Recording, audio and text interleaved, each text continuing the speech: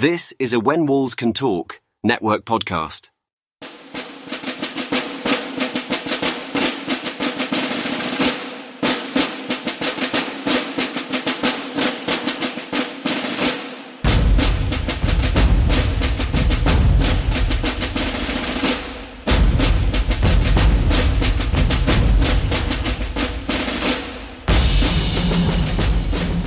In great deeds, something abides.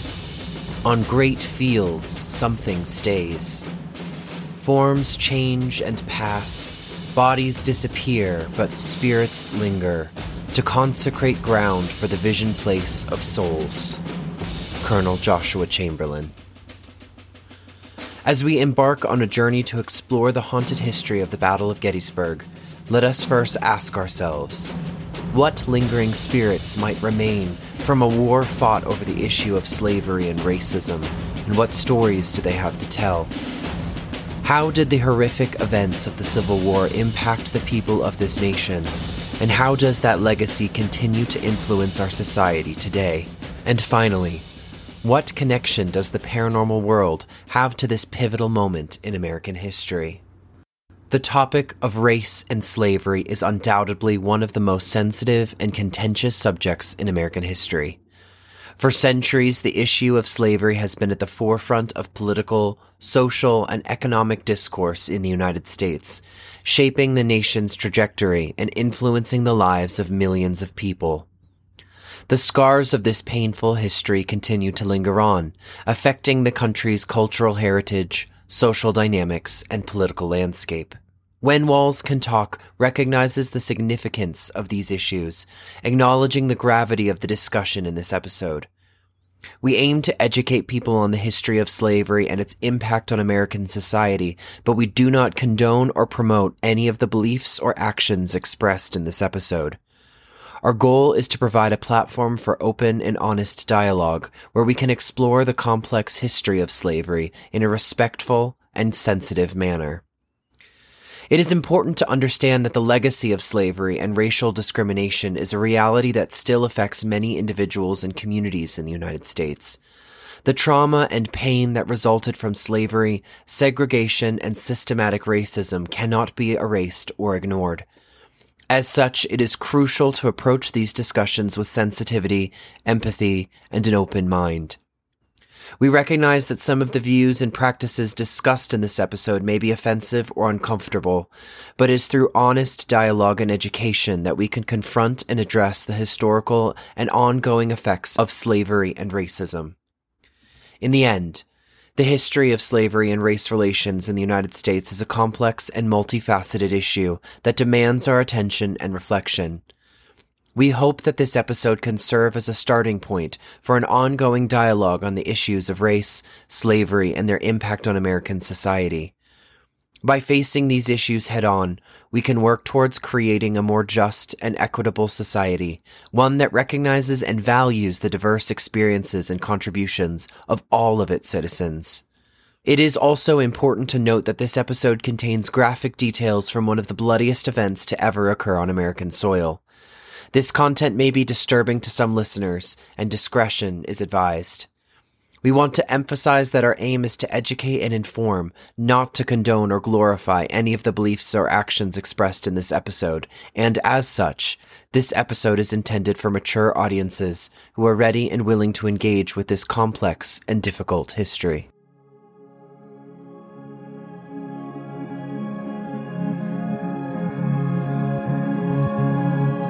As I press record today, a sense of reverence and wonder fills my soul. This episode's topic has held a special place in my heart for years: the ghosts of Gettysburg, the very grounds that ignited my passion for the paranormal many years ago. My first visit to Gettysburg is forever etched in my mind. Galloping on horseback across the vast battlefields, I couldn't help but envision the battles that raged there long ago. Hear the distant booms and pops of cannon and musket fire. Feel the determination that drove so many into the jaws of hell. The term hallowed ground quickly became more than just a phrase to me. I stood in a place where the veil between the worlds was thin, and the past and present were one, perpetually existing in a timeless loop. But it was at dawn while camping in the woods of Gettysburg in the late fall when I witnessed something rather extraordinary. I can't truly pin it to one specific memory or event, but rather a culmination of energy and subconscious awareness that penetrated my perception of the present moment. It was early in the morning, the fingers of sunlight just starting to peek over the bare limbs of the trees on the horizon. As I blinked away the grogginess of sleep, I took in the sacred and profound silence that surrounded me. Emerging from my tent, I saw the shattered crystals of frost clinging desperately to the fabric, soon to be non-existent when the sun's warmth would reach them. I remember a sense of wonder and awe at the history that lay just beyond the trees. As I took a deep breath of the fresh morning air, I remember the charge of excitement that filled me. I knew that there were stories to be told, secrets to be uncovered, and experiences to be had. I felt a connection to the ghosts of the past and the spirits that still lingered in the present. And as I prepared to explore the haunted sites of Gettysburg, I knew I was about to embark on a journey like no other. Little did I know how long that moment would remain with me. The early morning mist that swirled around me was alive, as if a ghostly presence lingered.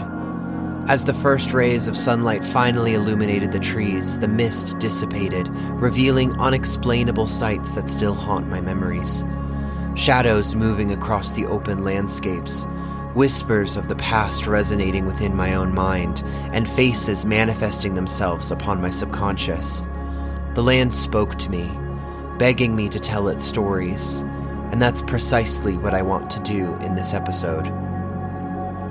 As we contemplate the legacy of the Battle of Gettysburg and the ghosts that are left behind, it's impossible to ignore the youthfulness of the soldiers who fought and died on these hallowed fields. Many of them were mere teenagers or in their early 20s, thrust into a conflict they could barely comprehend. A brutal and unforgiving war with little training or experience, and forced to fight for causes they may not have fully understood or supported. They left behind the safety of their hometowns to face unimaginable violence and bloodshed. Their sacrifice is a sobering reminder of the high price of war and the toll it takes on the families and communities left behind. In this episode, I'll be taking you on a journey through the haunted locations and paranormal events that make Gettysburg one of the most fascinating and chilling places in the world. But more than that, I want to share with you the personal connection I feel to this place and the charge I've always felt from the universe to tell its story. Prepare yourself for an intense journey as we delve into the world of the supernatural. Dim the lights, let yourself get comfortable, and brace yourself for the chilling tales of the restless spirits that still haunt the hallowed grounds of Gettysburg. Welcome to A Sheet of Flame and Blinding Smoke. Echoes from Gettysburg.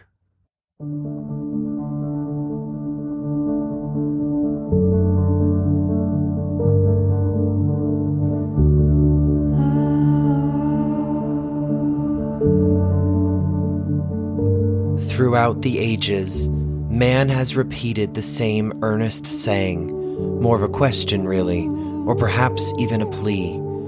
If these walls could talk. But what if they do, and always have? Perhaps their stories, memories, and messages are all around us, if only we would take the moment to listen. On this podcast, we reinvestigate legends and tales of the past, and allow the echoes of their lessons to live on once again, informing us, educating us, and sharing new and unique insight into the inner workings of the paranormal and spiritual world. Will you dare to listen? This is When Walls Can Talk, the podcast.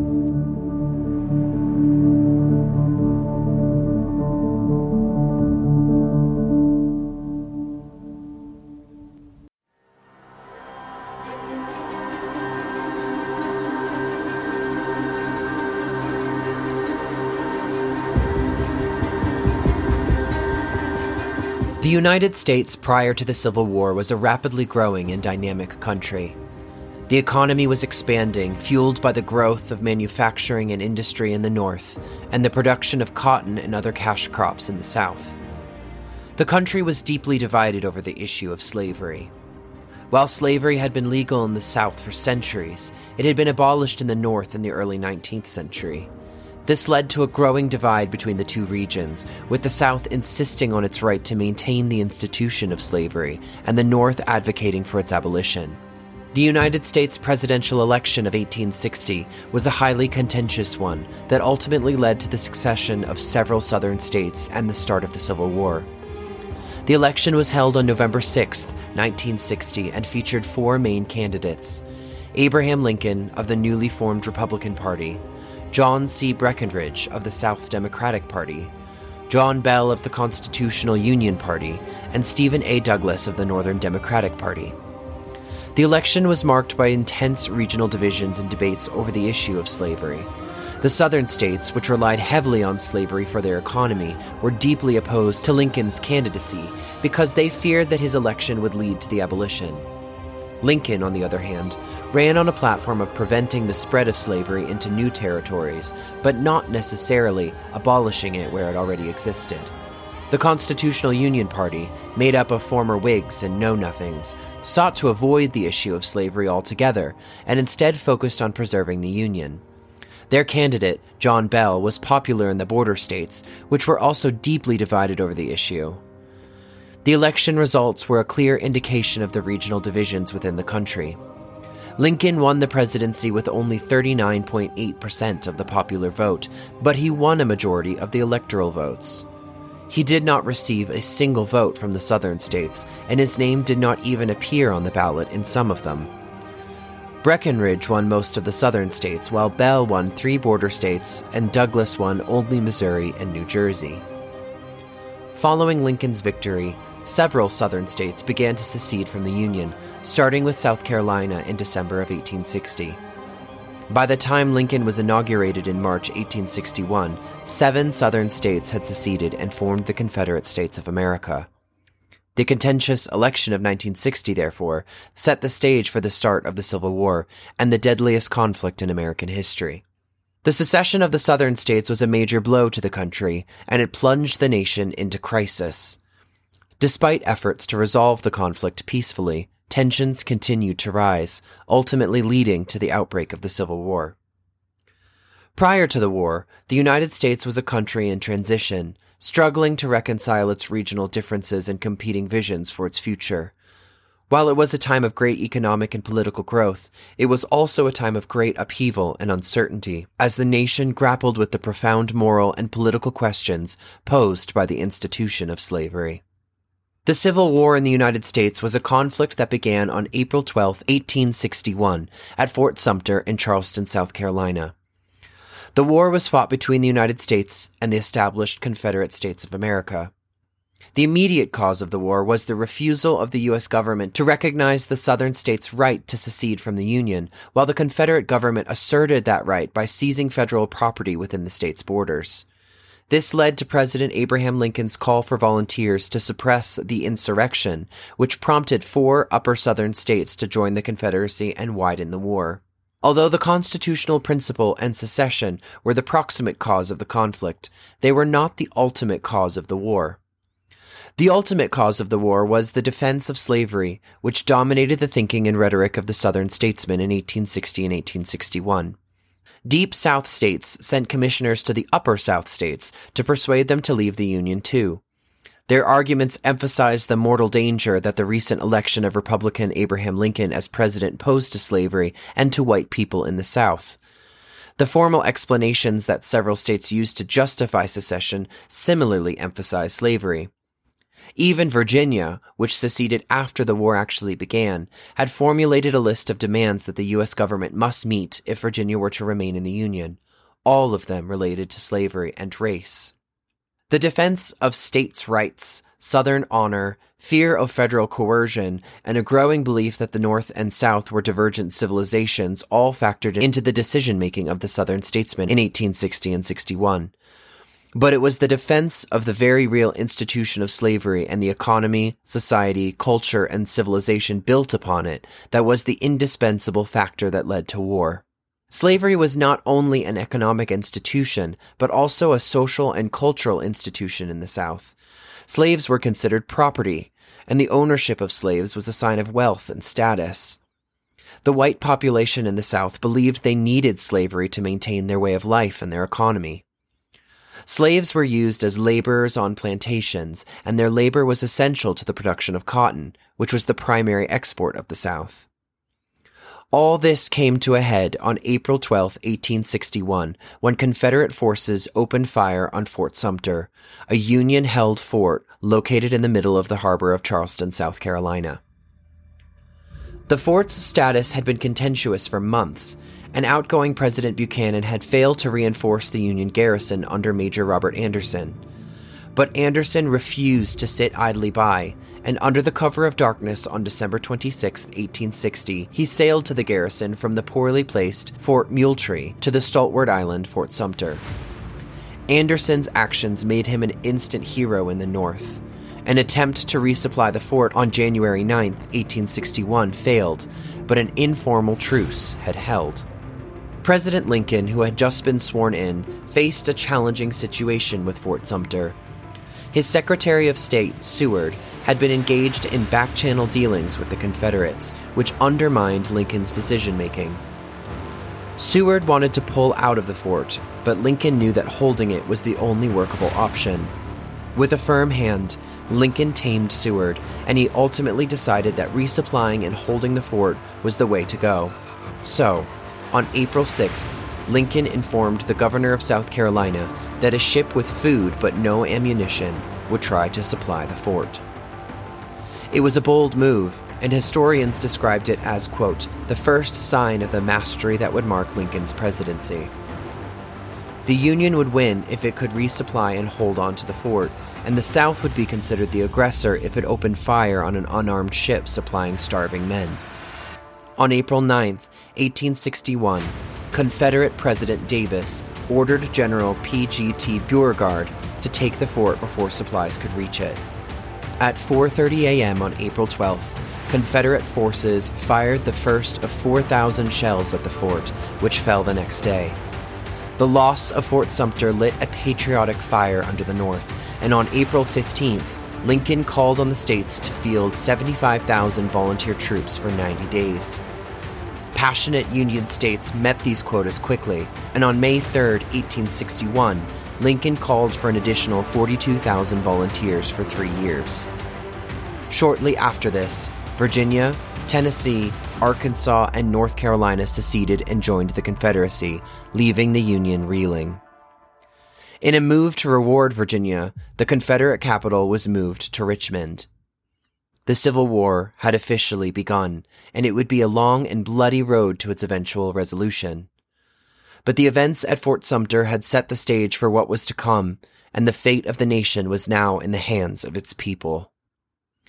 In the aftermath of the fall of Fort Sumter and the ensuing call for troops, President Lincoln and his administration faced a new challenge: how to maintain control over the growing unrest in the border states and other regions of the country sympathetic to the Confederacy. One of the main tools at their disposal was the writ of habeas corpus, a legal mechanism that allowed individuals to challenge their detention or imprisonment.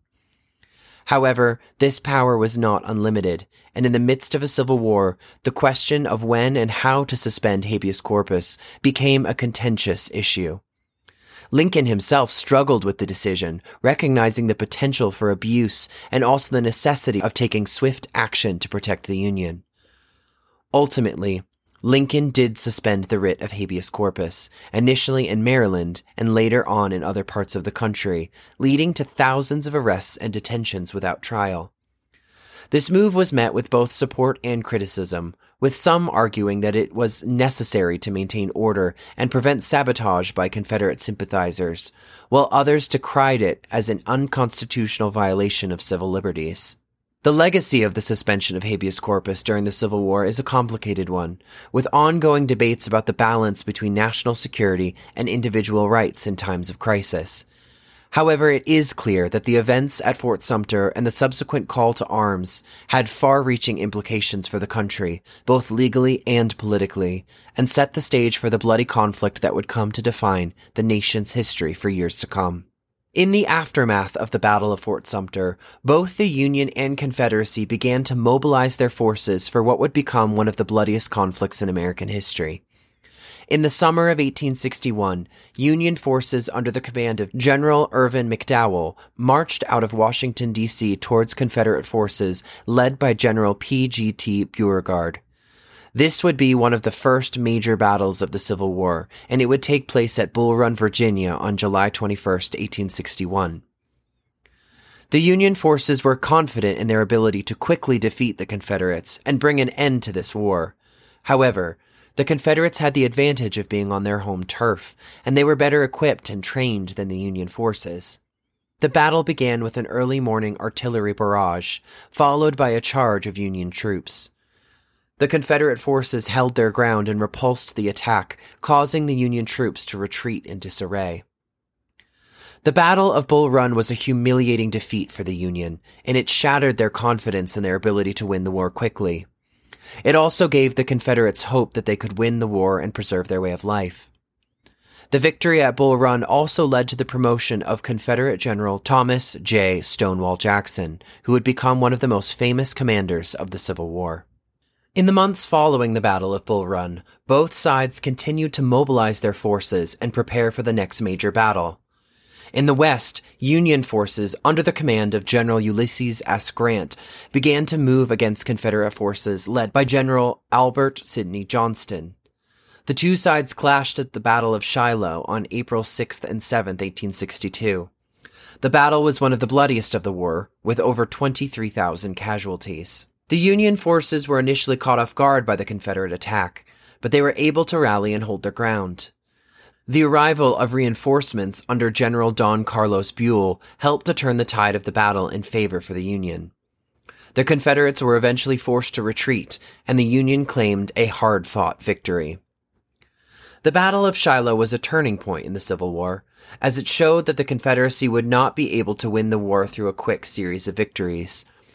It also helped to solidify the reputation of General Grant, who would go on to become one of the most successful Union commanders of the war. In the East, Union forces under General George B. McClellan were preparing to launch an attack on Confederate forces led by General Robert E. Lee. McClellan had spent months preparing his army and had built up a significant advantage in terms of men and equipment. However, Lee was a skilled commander who was able to outmaneuver McClellan and force him into a series of costly battles known as the 7 Days Battles. The 7 Days Battles took place between June 25th and July 1st, 1862. The battles were characterized by fierce fighting and heavy casualties on both sides. Ultimately, Lee was able to force McClellan to retreat, and the Union suffered a significant defeat. The 7 Days Battles were a major setback for the Union, and they highlighted the importance of having skilled and adaptable commanders in the field. It also showed that the Confederacy would not be defeated easily and that the war would continue to be a long and bloody struggle.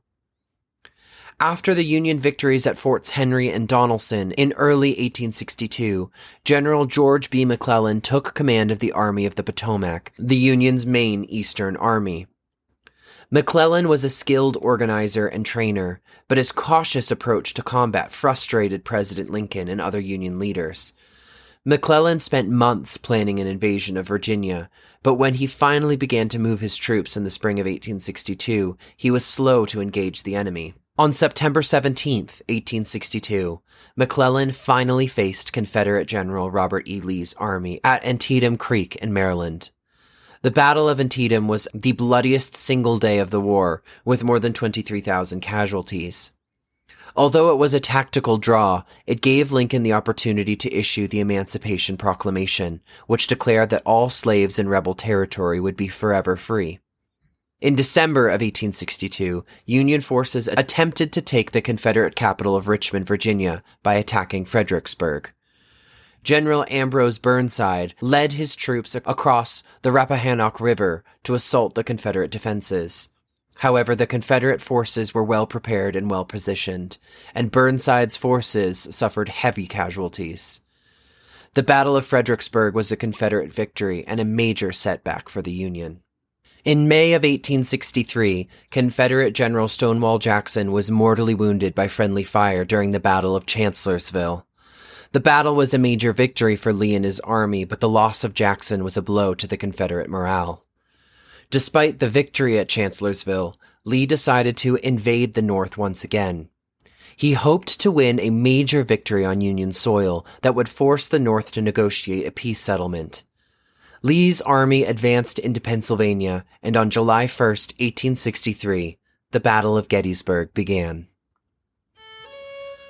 The Battle of Gettysburg, which took place from July 1st to July 3rd in 1863, is considered one of the most significant events in American history.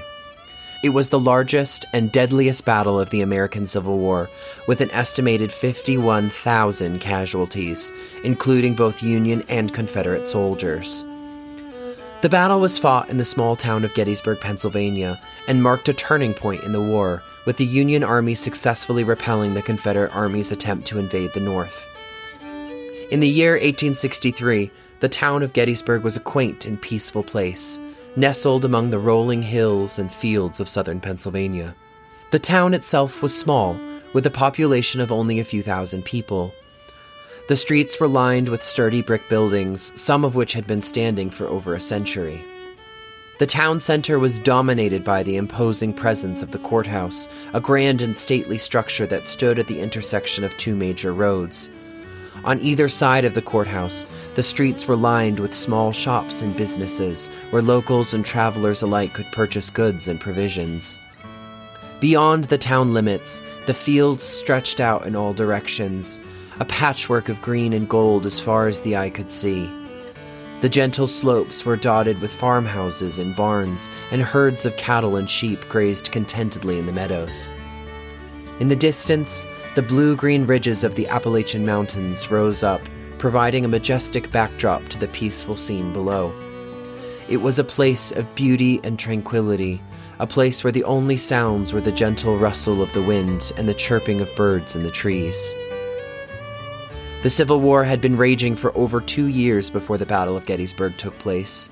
The Confederate Army, led by General Robert E. Lee, had been enjoying a series of victories and was looking to secure another major victory on Northern soil, which they believed would help them negotiate a peace treaty with the Union. On the other side, the Union Army, led by General George G. Meade, was determined to protect their territory and end the war once and for all. Day 1.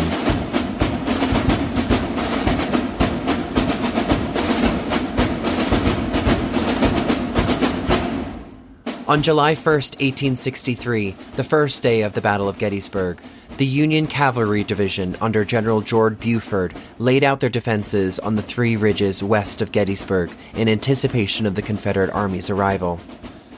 Buford's plan was to delay the Confederate advance while awaiting the arrival of Union infantry who could occupy defensive positions south of the town. By 10:20 a.m., the Confederates had pushed the Union cavalrymen back to McPherson's Ridge, and the vanguard of the Union I Corps under Major General John F. Reynolds finally arrived. Heavy fighting ensued, with the Confederate brigades of James J. Archer and Joseph R. Davis assaulting through Herbst Woods and gaining a temporary success against Brigadier General Lysander Cutler's brigade. The Union Iron Brigade under Brigadier General Solomon Meredith enjoyed initial success against Archer, but was eventually pushed out of the woods towards Seminary Ridge.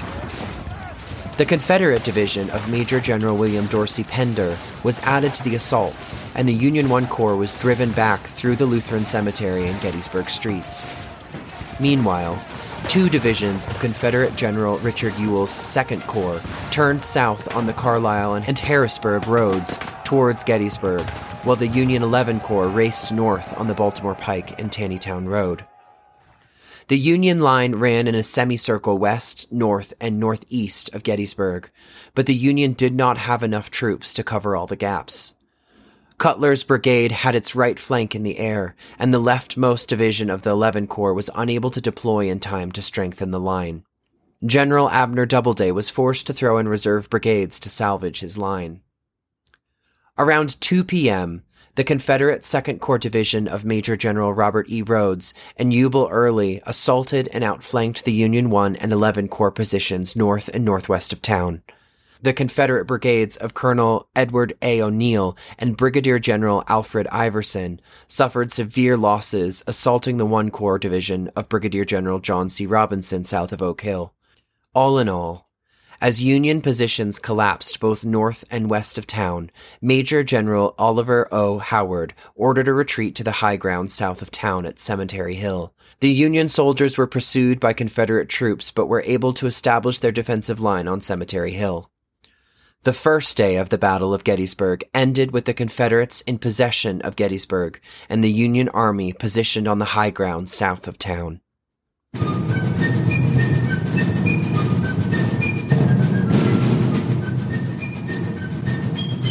Day 2. On July 2, 1863, the second day of the Battle of Gettysburg, both the Union and Confederate armies prepared for what would become one of the most intense and decisive days of the entire Civil War. As the sun rose over the hills of Gettysburg, soldiers on both sides knew that the fate of the nation rested on their actions that day. The Confederate Army, under the command of General Robert E. Lee, began the day with a plan to attack the Union Army's left flank.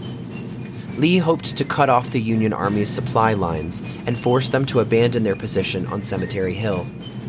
Meanwhile, the Union Army, commanded by General George Meade, fortified their position and prepared for what they knew would be a fierce battle. The Confederate attack began in the late afternoon, with a massive assault by General James Longstreet's corps on the Union left flank. Longstreet's men attacked the Union position on a ridge known as Little Round Top, which provided a key defensive position for the Union Army. The battle raged on for hours, with both sides taking heavy casualties.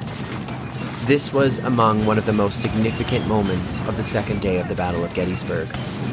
As the Confederate Army advanced up the hill, they were met with fierce resistance from Union troops, commanded by Colonel Joshua Lawrence Chamberlain. Chamberlain's men, who were dangerously low on ammunition, charged down the hill with bayonets fixed, surprising the Confederate soldiers and forcing them to retreat. Meanwhile, Confederate General Ewell Early's division launched a surprise attack on the Union Army's right flank, which was defended by General Daniel Sickles. Sickles had disobeyed orders to hold his position and instead moved his troops forward to a position known as the Peach Orchard, which left his flank vulnerable to attack. Early's assault was initially successful, and the Union Army was forced to push back. However, the Union Army was once again able to rally, and General Winfield Scott Hancock quickly moved troops to reinforce the position. The battle raged on, with both sides taking heavy losses.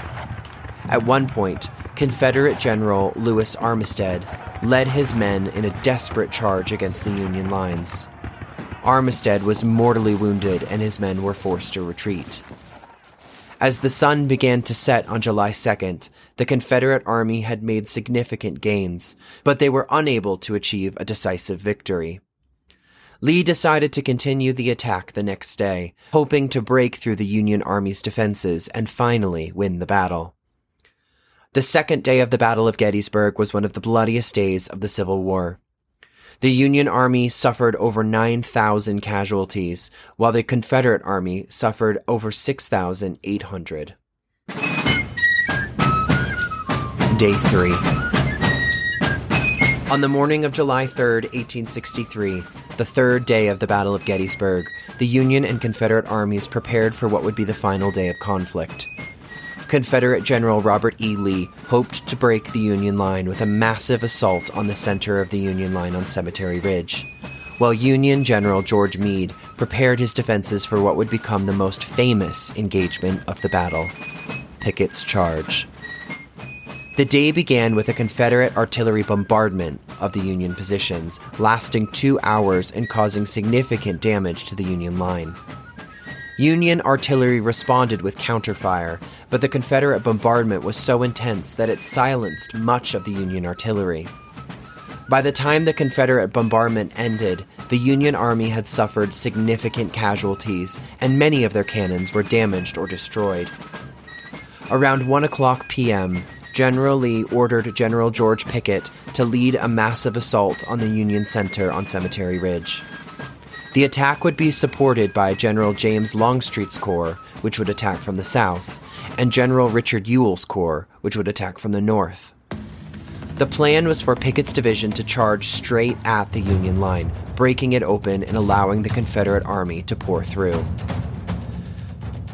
Pickett's charge began with a mile-long line of Confederate soldiers marching across an open field, facing heavy fire from Union artillery and musket fire.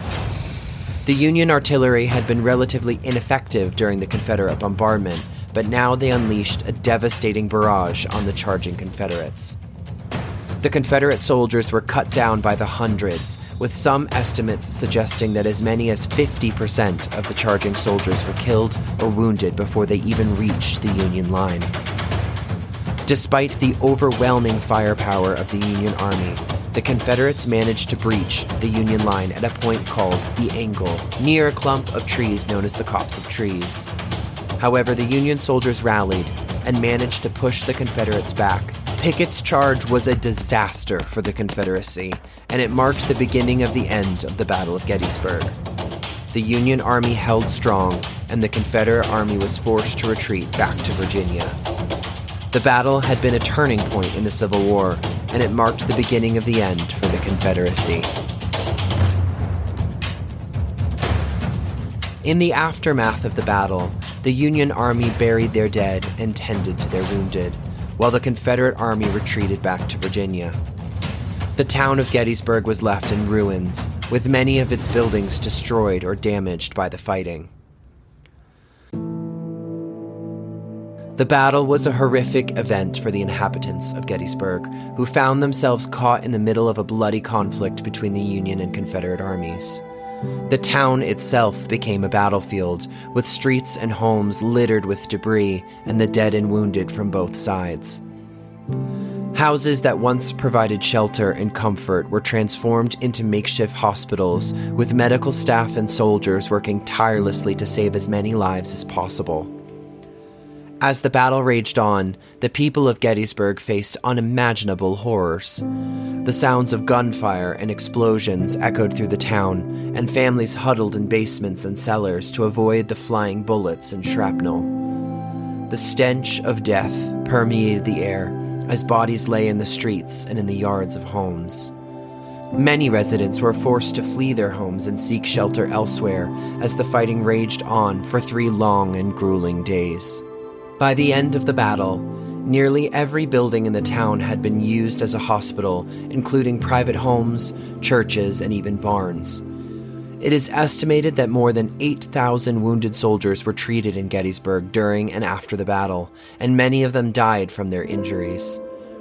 The town's residents were left to pick up the pieces and rebuild their lives in the aftermath of this devastating event, forever haunted by the memories of the battle that ravaged their once peaceful community. The battle had been a costly one for both sides, with over 50,000 casualties in total. The Union Army had suffered over 23,000 casualties, while the Confederate Army had suffered over 28,000. The Battle of Gettysburg was the bloodiest battle of the Civil War, and it marked the turning point in the conflict, as the Confederate Army was never able to launch another major offensive. The Union Army had won a significant victory, but the cost was immense. The battle had a profound impact on the course of the war and on American history as a whole. After the bloody and intense battle, the town was left with a daunting task: clearing and burying the dead. The horrific aftermath of the battle left the landscape scarred, with bodies littering the fields and streets of the town. The Union Army was tasked with the responsibility of burying the dead, and the process was an arduous and overwhelming one. The first step was to identify and sort the dead. Teams of soldiers known as burial parties scoured the battlefield, searching for any remaining survivors and separating the dead by affiliation. They used markers such as flags, pieces of clothing, and even rocks to indicate whether a body belonged to the Union or Confederate Army. Once the bodies were identified, the burial parties had to dig graves. The teams worked tirelessly, digging trenches that could hold anywhere from 20 to 100 bodies. They dug the trenches as close to the battlefield as possible, but as the number of dead grew, the graves extended further and further from the town. The burial process was not a simple one, as many of the bodies were mutilated and unrecognizable. The smell of decay permeated the air, and the task of moving the bodies was physically and emotionally taxing for all involved. Bodies were often piled on top of each other, and the process of identification was complicated by the fact that many soldiers had lost their identification tags during the battle. The aftermath of the Battle of Gettysburg was a tragedy that affected everyone involved. The people of the town were left to pick up the pieces of their broken lives, while the soldiers who survived the battle were haunted by the memories of the carnage they had witnessed. Today, the battlefield of Gettysburg is preserved as a national park and a monument to the soldiers who fought and died there. It is a powerful reminder of the sacrifices made during the Civil War and the ongoing struggle for equality and justice in America. The ghosts of the soldiers who fought and died at Gettysburg are said to still haunt the area, making it a popular destination for paranormal enthusiasts and history buffs alike. After the battle ended, both the Union and Confederate armies were left reeling from the 3-day battle that resulted in the lives of tens of thousands of casualties. The Union victory marked a turning point in the Civil War and helped to boost Union morale. In the aftermath, President Abraham Lincoln visited Gettysburg to dedicate the soldiers' national cemetery and deliver his famous Gettysburg Address. In his speech, Lincoln honored the sacrifices made by the Union soldiers and emphasized the importance of preserving the Union and the principles of democracy for which it stood. The story of how the Gettysburg Address came to be is a fascinating one. Lincoln had only a few days to prepare for the speech, and he knew it would be a momentous occasion. Lincoln saw the speech as an opportunity to rally the country and to remind the people of the cause for which so many soldiers had given their lives. Lincoln worked on the speech for several days, writing and revising it until he had a final draft. It was only 272 words long and took less than 2 minutes to deliver, but its impact would be felt for generations. It began with the famous words, 87 years ago, referring to the signing of the Declaration of Independence 87 years earlier. The speech went on to honor the soldiers who had died at Gettysburg and to remind the audience of the importance of the Union cause. The Gettysburg Address is a powerful reflection of the events of the battles of Gettysburg. Lincoln spoke of the bravery and sacrifice of the soldiers who had fought and died in battle. He also spoke of the importance of the Union cause, saying that the soldiers had given their lives so that government of the people, by the people, for the people, shall not perish from the earth. The speech was a call to action, urging the people to continue fighting for the Union cause. Lincoln knew that the war was far from over and that there would be many more battles and many more casualties. But he believed that the cause was just and that the sacrifice of the soldiers would not be in vain. 87 years ago, our fathers brought forth on this continent a new nation, conceived in liberty and dedicated to the proposition that all men are created equal. Now we are engaged in a great civil war, testing whether that nation or any nation so conceived and so dedicated can long endure. We are met on a great battlefield of that war. We have come to dedicate a portion of that field as a final resting place for those who here gave their lives that that nation might live. It is altogether fitting and proper that we should do this. But in a larger sense, we cannot dedicate, we cannot consecrate, we cannot hallow this ground.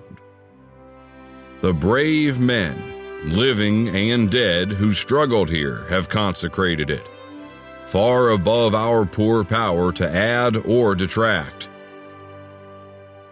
The world will little note, nor long remember what we say here, but it can never forget what they did here.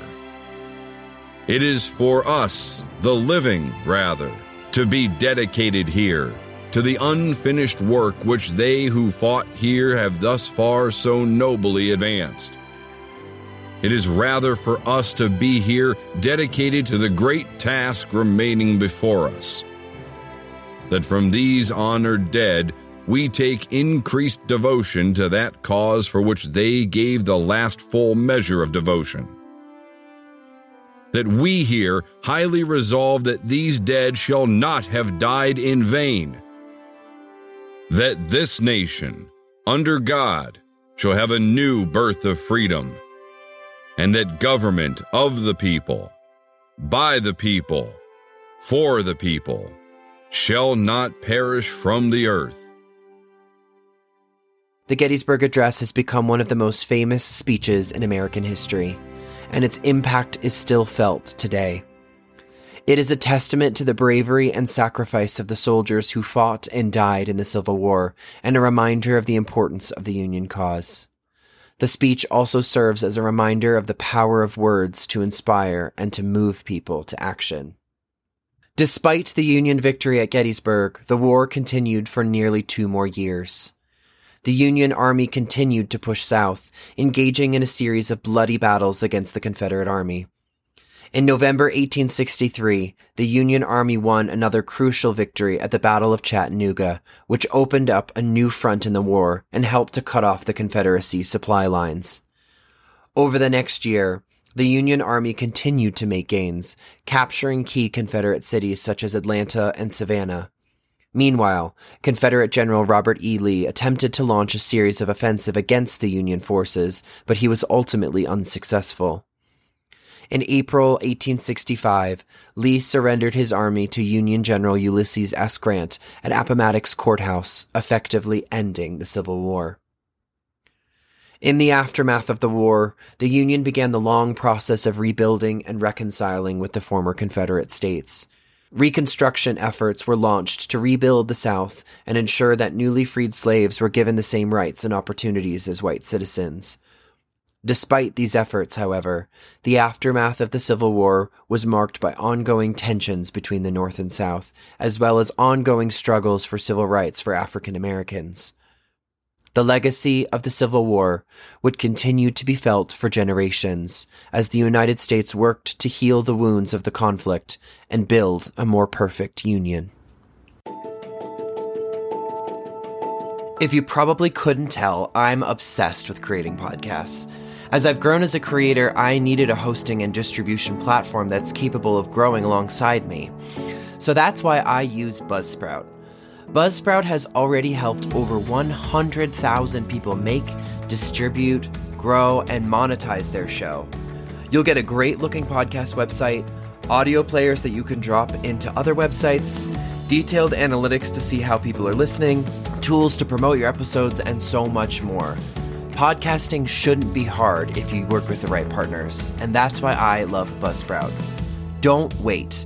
Get your message out into the world today by using my affiliate link in the show notes and get a $20 Amazon gift card.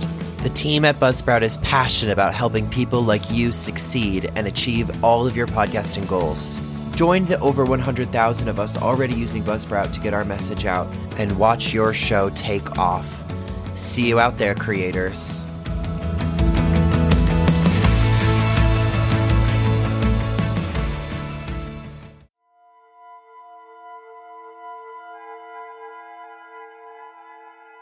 The Battle of Gettysburg is one of the most significant events in American history and has been studied and remembered by countless people over the years. But beyond the historical significance of the battle, the area of Gettysburg is also known for its ghostly and haunted energy. The battlefields, cemeteries, and historic buildings of Gettysburg have been the subject of numerous ghost stories and paranormal investigations. Many people believe that the restless spirits of the soldiers who fought and died at Gettysburg still linger in the area. Visitors to the battlefields have reported seeing ghostly apparitions, hearing the sounds of battle, and feeling cold spots and other paranormal activity. Some of the most well-known haunted locations in Gettysburg include Devil's Den, the Wheat Field, and the Jenny Wade House. The stories of the ghosts of Gettysburg are a powerful reminder of the human cost of the Civil War and the lasting impact that the conflict had on this nation. For many, these ghostly encounters serve as a connection to the past and a way to honor the sacrifices made by those who fought in the war. While the stories of the ghosts of Gettysburg may be eerie, they also offer a unique perspective on the history of the Civil War and the lasting impact of one of America's most pivotal moments. The Jenny Wade House. As the only direct civilian casualty during the Battle of Gettysburg, the death of Mary Virginia Jenny Wade made a stark reminder for everyone who survived the war as to just how fortunate they were. The Jenny Wade House is largely considered to be among the most haunted buildings still standing in Gettysburg today, with much of its original construction still intact. It's now a popular museum that serves to draw tourists from all over by offering tours that provide accounts of the paranormal activity within. Amidst prolific ghostly occurrences like those found at the home of Jenny Wade, there often lies an undercurrent of lost love. And in the case of Jenny Wade, that is precisely what we discover. But before we delve into her story, let us journey back to the past and set the scene for one of Gettysburg's most haunted attractions. Jenny Wade's roots were deeply embedded in Gettysburg, Pennsylvania, where she resided with her mother, Mary, 3 brothers, and 2 sisters. Jenny's father, James, was a tailor by profession but rarely made an appearance in their lives. He had frequent run-ins with the law, and his strange and unpredictable behavior led him to be committed to a mental institution. In an effort to make ends meet without the presence of Mr. Wade, Jenny and her mother took up the trade of seamstresses, creating custom clothes for the local community right from the comfort of their home. Additionally, they took care of a young disabled boy named Isaac, who belonged to a local family in need of assistance. However, when the Battle of Gettysburg erupted on July 1st, 1863, Mary Wade felt that their home was no longer safe. With the war raging just outside, Mary decided to evacuate her family and Isaac to the home of the oldest Wade sibling, Georgia Anna. Jenny and her mother joined in caring for Georgia and her newborn baby, hoping that this move would provide greater safety for them all. As the afternoon rolled around, the battle resumed with even more intensity. The sounds of gunfire and cannon blasts shook the Wade home to its core. Jenny and her family were now right in the thick of the fighting. Despite the danger, Jenny bravely ventured out to help wounded Union soldiers, carrying food and water to them amidst the chaos of battle. She also tended to her older sister and her infant nephew. As the sun set, the gunfire finally died down, but the Wades were not out of danger yet. The Confederate Army was now in control of their street. The family huddled together, hoping to stay safe and avoid detection. The night passed in fear and uncertainty, with the sounds of the wounded and dying ringing in their ears. The next morning brought little relief, as the artillery fire resumed with renewed vigor. Undeterred, Jenny and her brother ventured out to collect firewood, only to be caught in the crossfire. They hurried back inside, and Jenny sought solace in the pages of the Book of Psalms as the battle raged on outside. After studying scripture, Jenny headed to the kitchen to begin kneading dough so that she could provide the troops with bread. Just then, a bullet crashed through a bedroom window, lodging itself at a bedpost mere inches away from Georgia and her baby boy. Suddenly, and without warning, as Jenny was finishing up her dough, another bullet flew into the home, penetrated 2 doors, and hit Jenny in the back and through her heart, killing her instantly. Upon seeing what happened, Georgia let out a scream that alerted Union soldiers outside. Running into the home, soldiers quickly escorted the remaining family members out the back, where they would be safe from Confederate gunfire. When the South finally retreated on July 4th, Mary Wade baked 15 loaves of bread from the very dough Jenny had kneaded before her death. The soldiers buried Jenny's body in a temporary grave in the backyard, using a coffin that was meant for Confederate General William Barksdale. In January of 1864, Jenny's body was moved to the German Reformed Church's cemetery, and then to Evergreen Cemetery in November 1865, where she rests today. Over her grave, a monument was erected in 1900, and an American flag flies day and night, an honor shared only with Betsy Ross.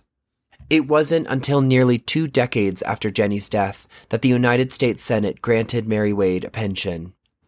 The Senate recognized that Jenny had been killed while serving the Union, baking bread for soldiers.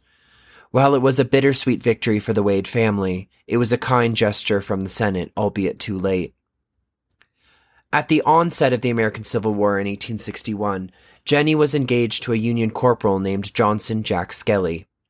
Unfortunately, unbeknownst to Jenny, Jack was critically wounded 2 weeks before her death.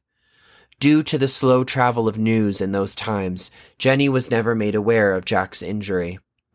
Tragically, just a few days after Jenny's passing, Jack also succumbed to his injuries on July 12th without ever knowing what had happened to his beloved.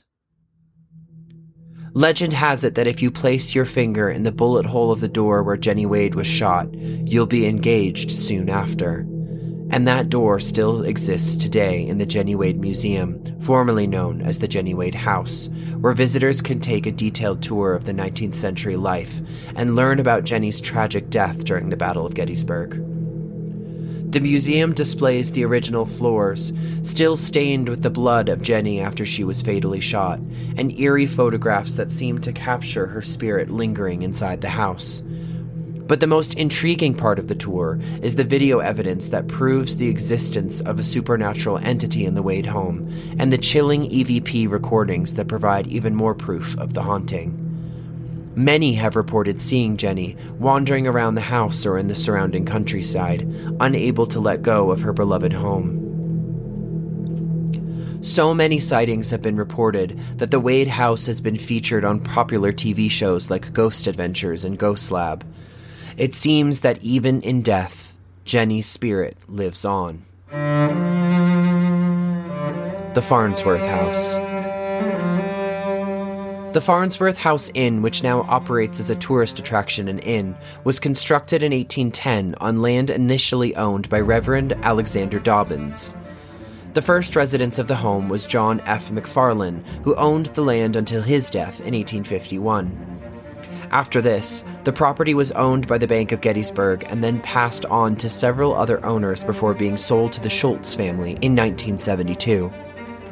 It was the Schultz family who first reported paranormal activity in the residence.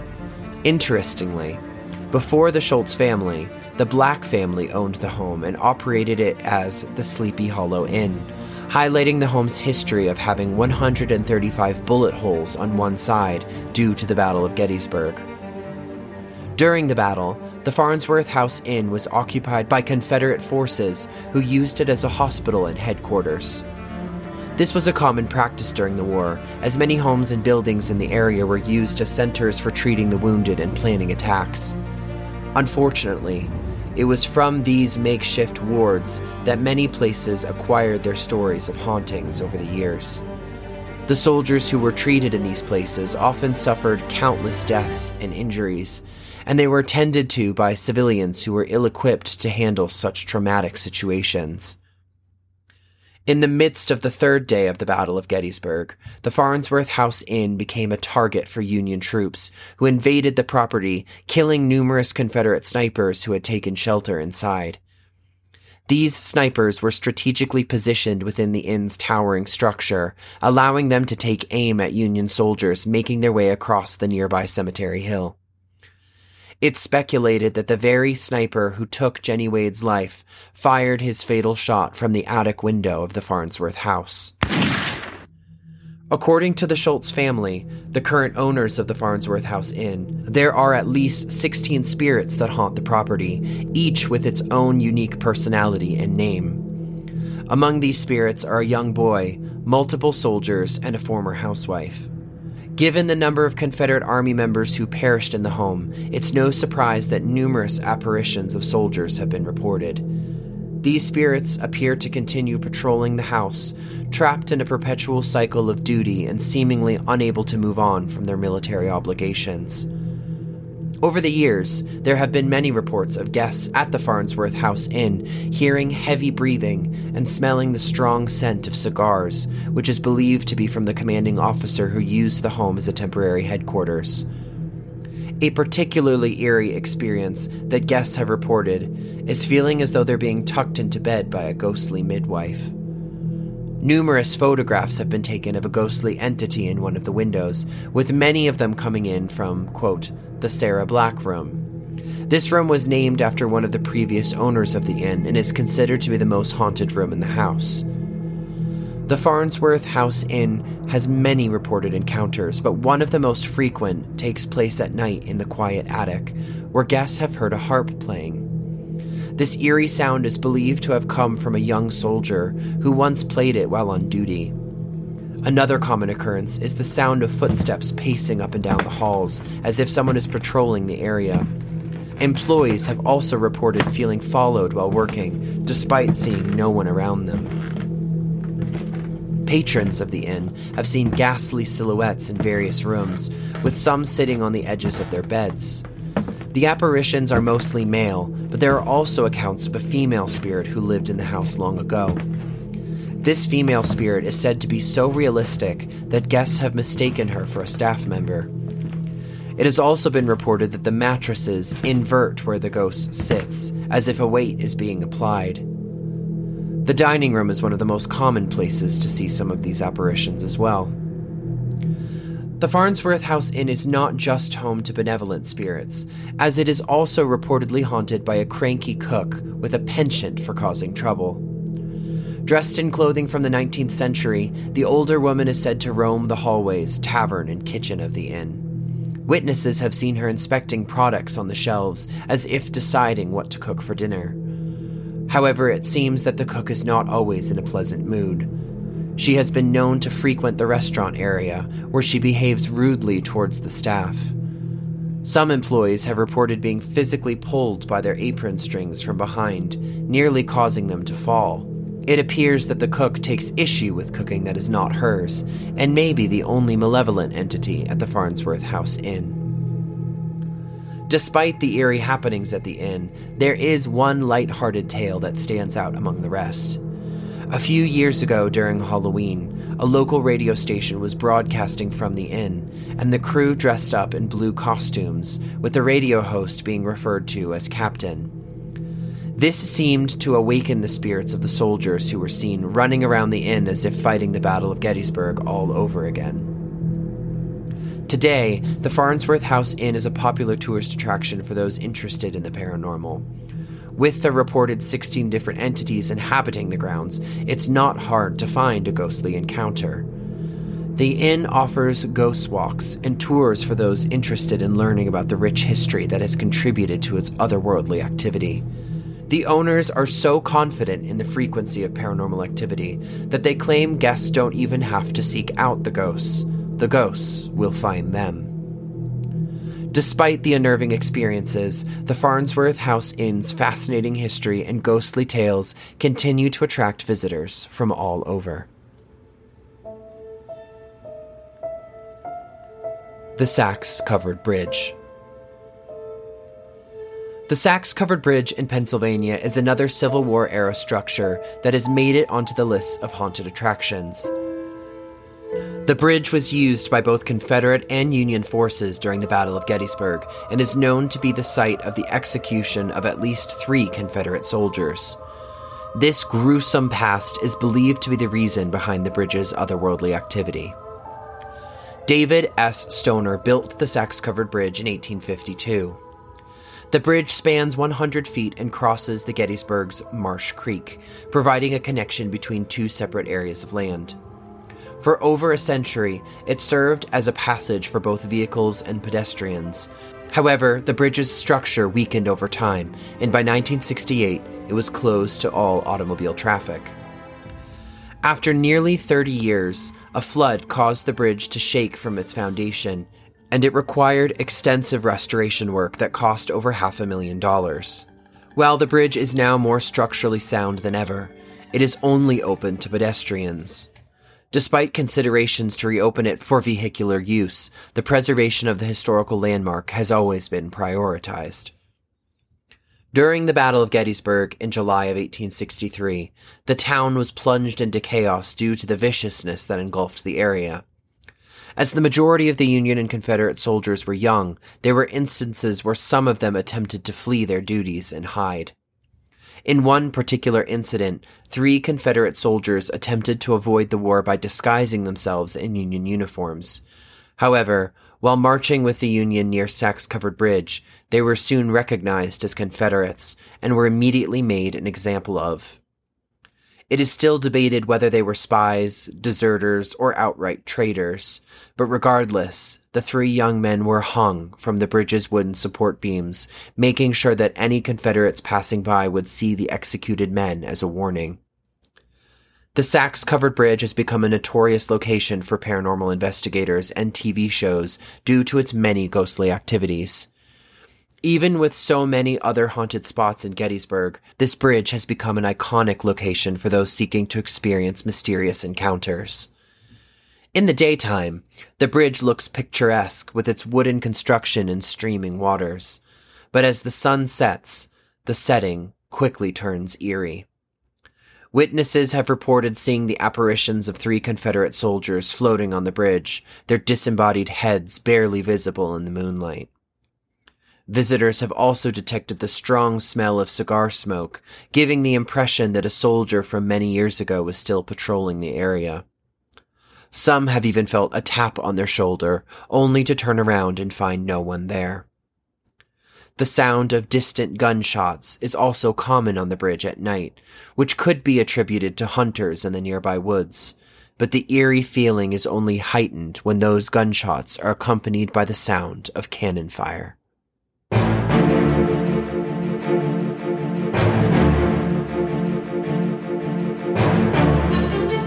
The Gettysburg Hotel.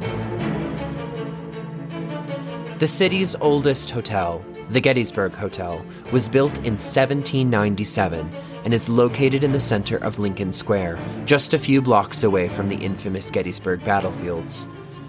According to many historians and eyewitnesses, the Battle of Gettysburg took place all over the city, and not just on the designated battlefield. Due to the high number of casualties and injuries that resulted from the battle, every building that could be occupied became a field hospital or meeting place for the city's elite commanders. Even those without medical experience were expected to tend to the injured, and anyone with a heartbeat was considered medical staff. The Gettysburg Hotel, which spans 9,000 square feet, began its life as a tavern called Scott's Tavern, which was built by James Scott in 1797. The building was later bought by William McLennan, a former sheriff of York County, who renamed it the Indian Queen. After the McLennan brothers became the owners in 1846, the tavern was known locally as the McLennan House. The Gettysburg Hotel has a striking gray brick facade, adorned with small green awnings over the windows, and an American flag flying high on a flagpole. This historic building has borne witness to some of the most pivotal moments in American history, particularly during the Battle of Gettysburg in 1863, which occurred just a few blocks away. It is said that Abraham Lincoln even completed his famous Gettysburg Address across the street at the Wills House. After a revamp in the 1890s, the hotel was renamed the Gettysburg Hotel, a name that has remained for much of the 20th century. The hotel was ahead of its time, boasting modern amenities such as electric lights, hot and cold baths, steam heat, and an excellent restaurant. The hotel played a significant role in American politics when it served as a temporary White House to President Eisenhower in 1955 as he recovered from a heart attack. The president and his wife were the last guests of the hotel in 1964 before it closed its doors. Sadly, the building was ravaged by a fire in 1983 and left abandoned for many years, a reminder of Gettysburg's turbulent past. Fortunately, the hotel was rebuilt in 1991 and now offers guests over 119 rooms with modern amenities while retaining its historic boutique charm. It is also listed as one of the historic hotels of America and is now protected for future generations to enjoy. The historic Hotel Gettysburg stands in the heart of Pennsylvania, surrounded by the famous Gettysburg battlefield and a large graveyard. As we've covered, during the Civil War, it served as a makeshift hospital for the wounded soldiers who were brought in from the battlefield. Doctors and nurses tended to their injuries, and many of them died within the hotel's walls. It is said that the spirits of these soldiers still roam the halls of the hotel, and guests and staff report sightings of ghostly apparitions. One of the most well-known spirits is Rachel, a Civil War nurse who cared for the wounded at the Gettysburg Hotel. Guests have reported seeing her wandering the halls, searching for something or someone. Rachel has even been known to go through guests' belongings, leaving their clothes strewn about the room. 2 other ghosts have been reported haunting the hotel, a young woman and a soldier, who have been seen dancing together in the hotel ballrooms. The identities of these apparitions remain a mystery, but their presence adds to the hotel's ghostly atmosphere. So if you're brave enough, a stay at the Gettysburg Hotel might just provide you with a ghostly encounter or two. Hey everybody! Do not worry, our journey into Gettysburg does not end here. I simply found too many stories to justify having this all in one episode.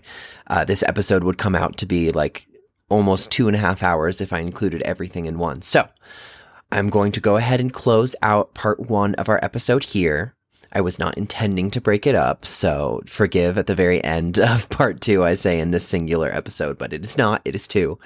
But the good news is that part 2 is actually already available for you now. So go ahead and jump on over to part 2 of Echoes of Gettysburg, and we will pick right up where we left off. So catch you on part 2. Keep listening.